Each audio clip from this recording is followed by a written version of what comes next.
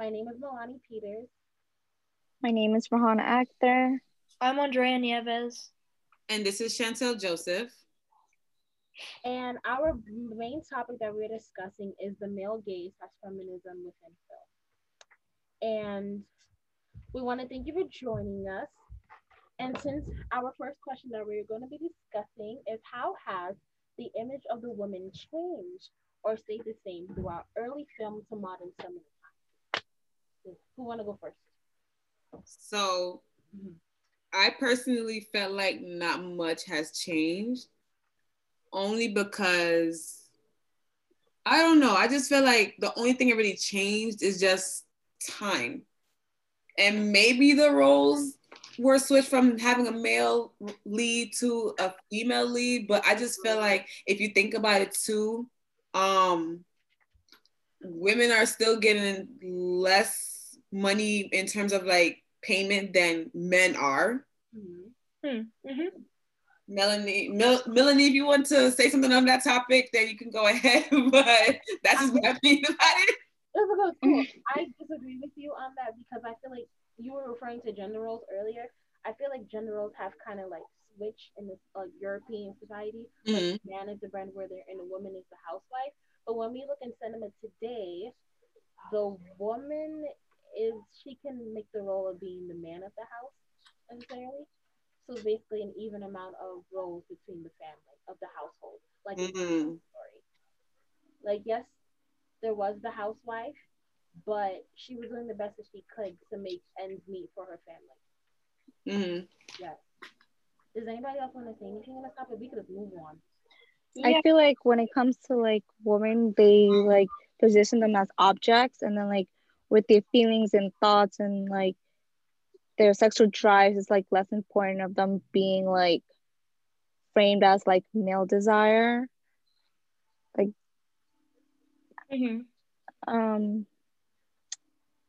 Are you talking about like how? Oh, are you talking about how men view women, and like within film? yeah, like our feelings doesn't matter, you know, like how we dress and stuff like I can agree with that because there was a scene in the movie Rear Window where the main character Jeff he was using his telescope to look at one of the characters who was dancing. She was dancing her underwear and she was like moving yeah, I around. remember that scene. Yeah. And do you remember the part when the wife like saw him looking at her, or was it the a police officer? No, the police officer. And the police officer was looking at her, and then he felt offended, like, "Why are you looking at her? But you're doing the same thing with your telescope." So, Right? These are creeps. exactly. So, I just feel like this reminds me of our loving social media these days, if you think about it. exactly. Yeah. It's Which okay for a guy to zoom into a girl's picture, but you right. know, when girls do it, it's a problem. The camera doesn't change as long as the person behind it changes. Yes. Which would bring us to our next topic. How has the male gaze defined women's view of her own sexuality? What do you think about that, Andrea?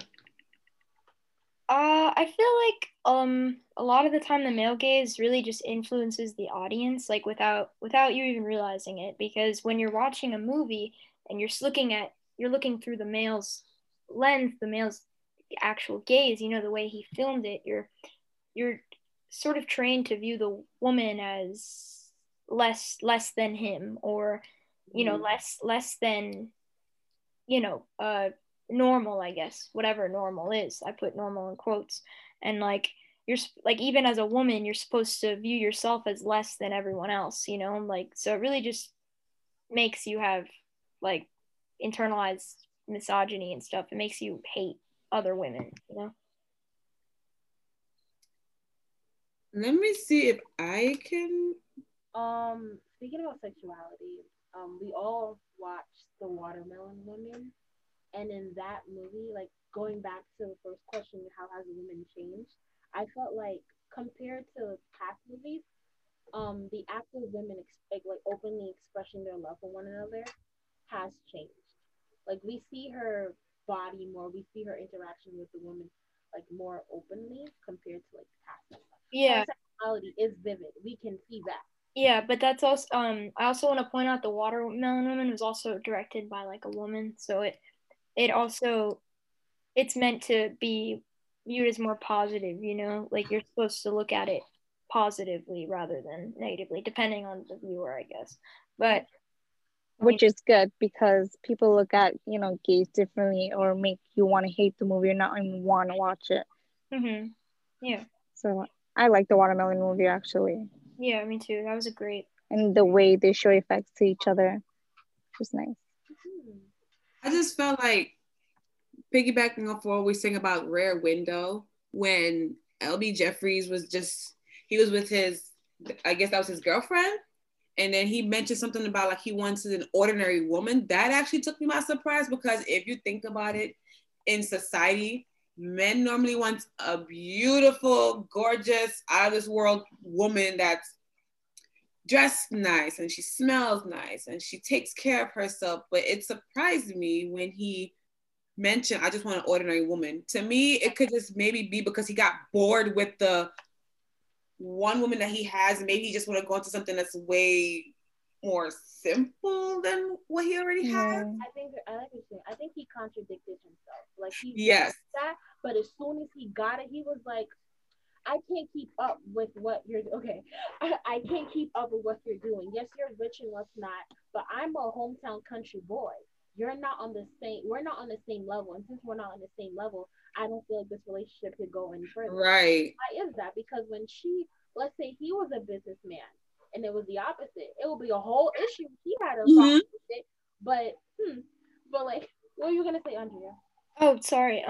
No, I just wanted to add that that I find that interesting because like the whole point of the male gaze is that the woman is viewed as an object, and so especially in Rear Window, he kind of views her like as an object, you know, like he picks and chooses what he wants, you know.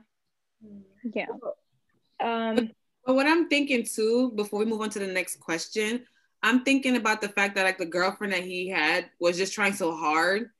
She brought him dinner and she was trying to have conversations with him. So sorry, to please him. Yes. To please him. Even when she saw him looking out the window at the girl, did she say anything? I can't recall. I don't think she said anything about it. But she looked disappointed. And she looked like she knew what she was getting herself into, but she just didn't want to admit it. Exactly. Yeah. And she kind of knew what kind of woman she was, you know. Another example of male gaze. Anyways, that our next question is, how are women in horror portrayed?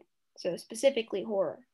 That is a specific question. I don't personally watch horror, but based off of what I know, so like for example, Scary Movie,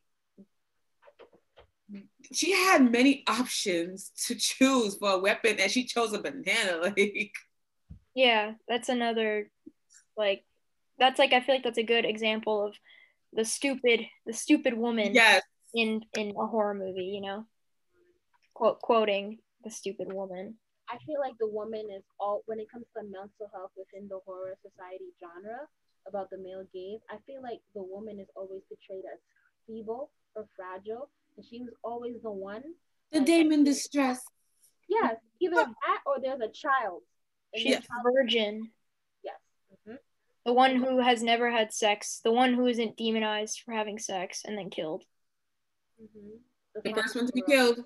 She wears white, you know, like that. But that's an old horror trope. I don't know. It's okay.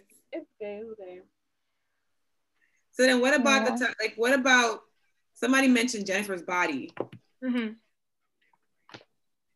Yeah, that's a good one. Now going back to what the second question, and like in the third question merged together for that example, like horror and sexuality. Because Jennifer's Body is a horror movie and she's expressing love. It's like a sexually charged horror movie. Okay. We would love to sit here and talk all night, but we have a time limit, unfortunately. So it's good to have you guys here. It was such a lovely topic talking with you lovely ladies. And thank you for joining us for podcast 3. Good night. Good night, guys.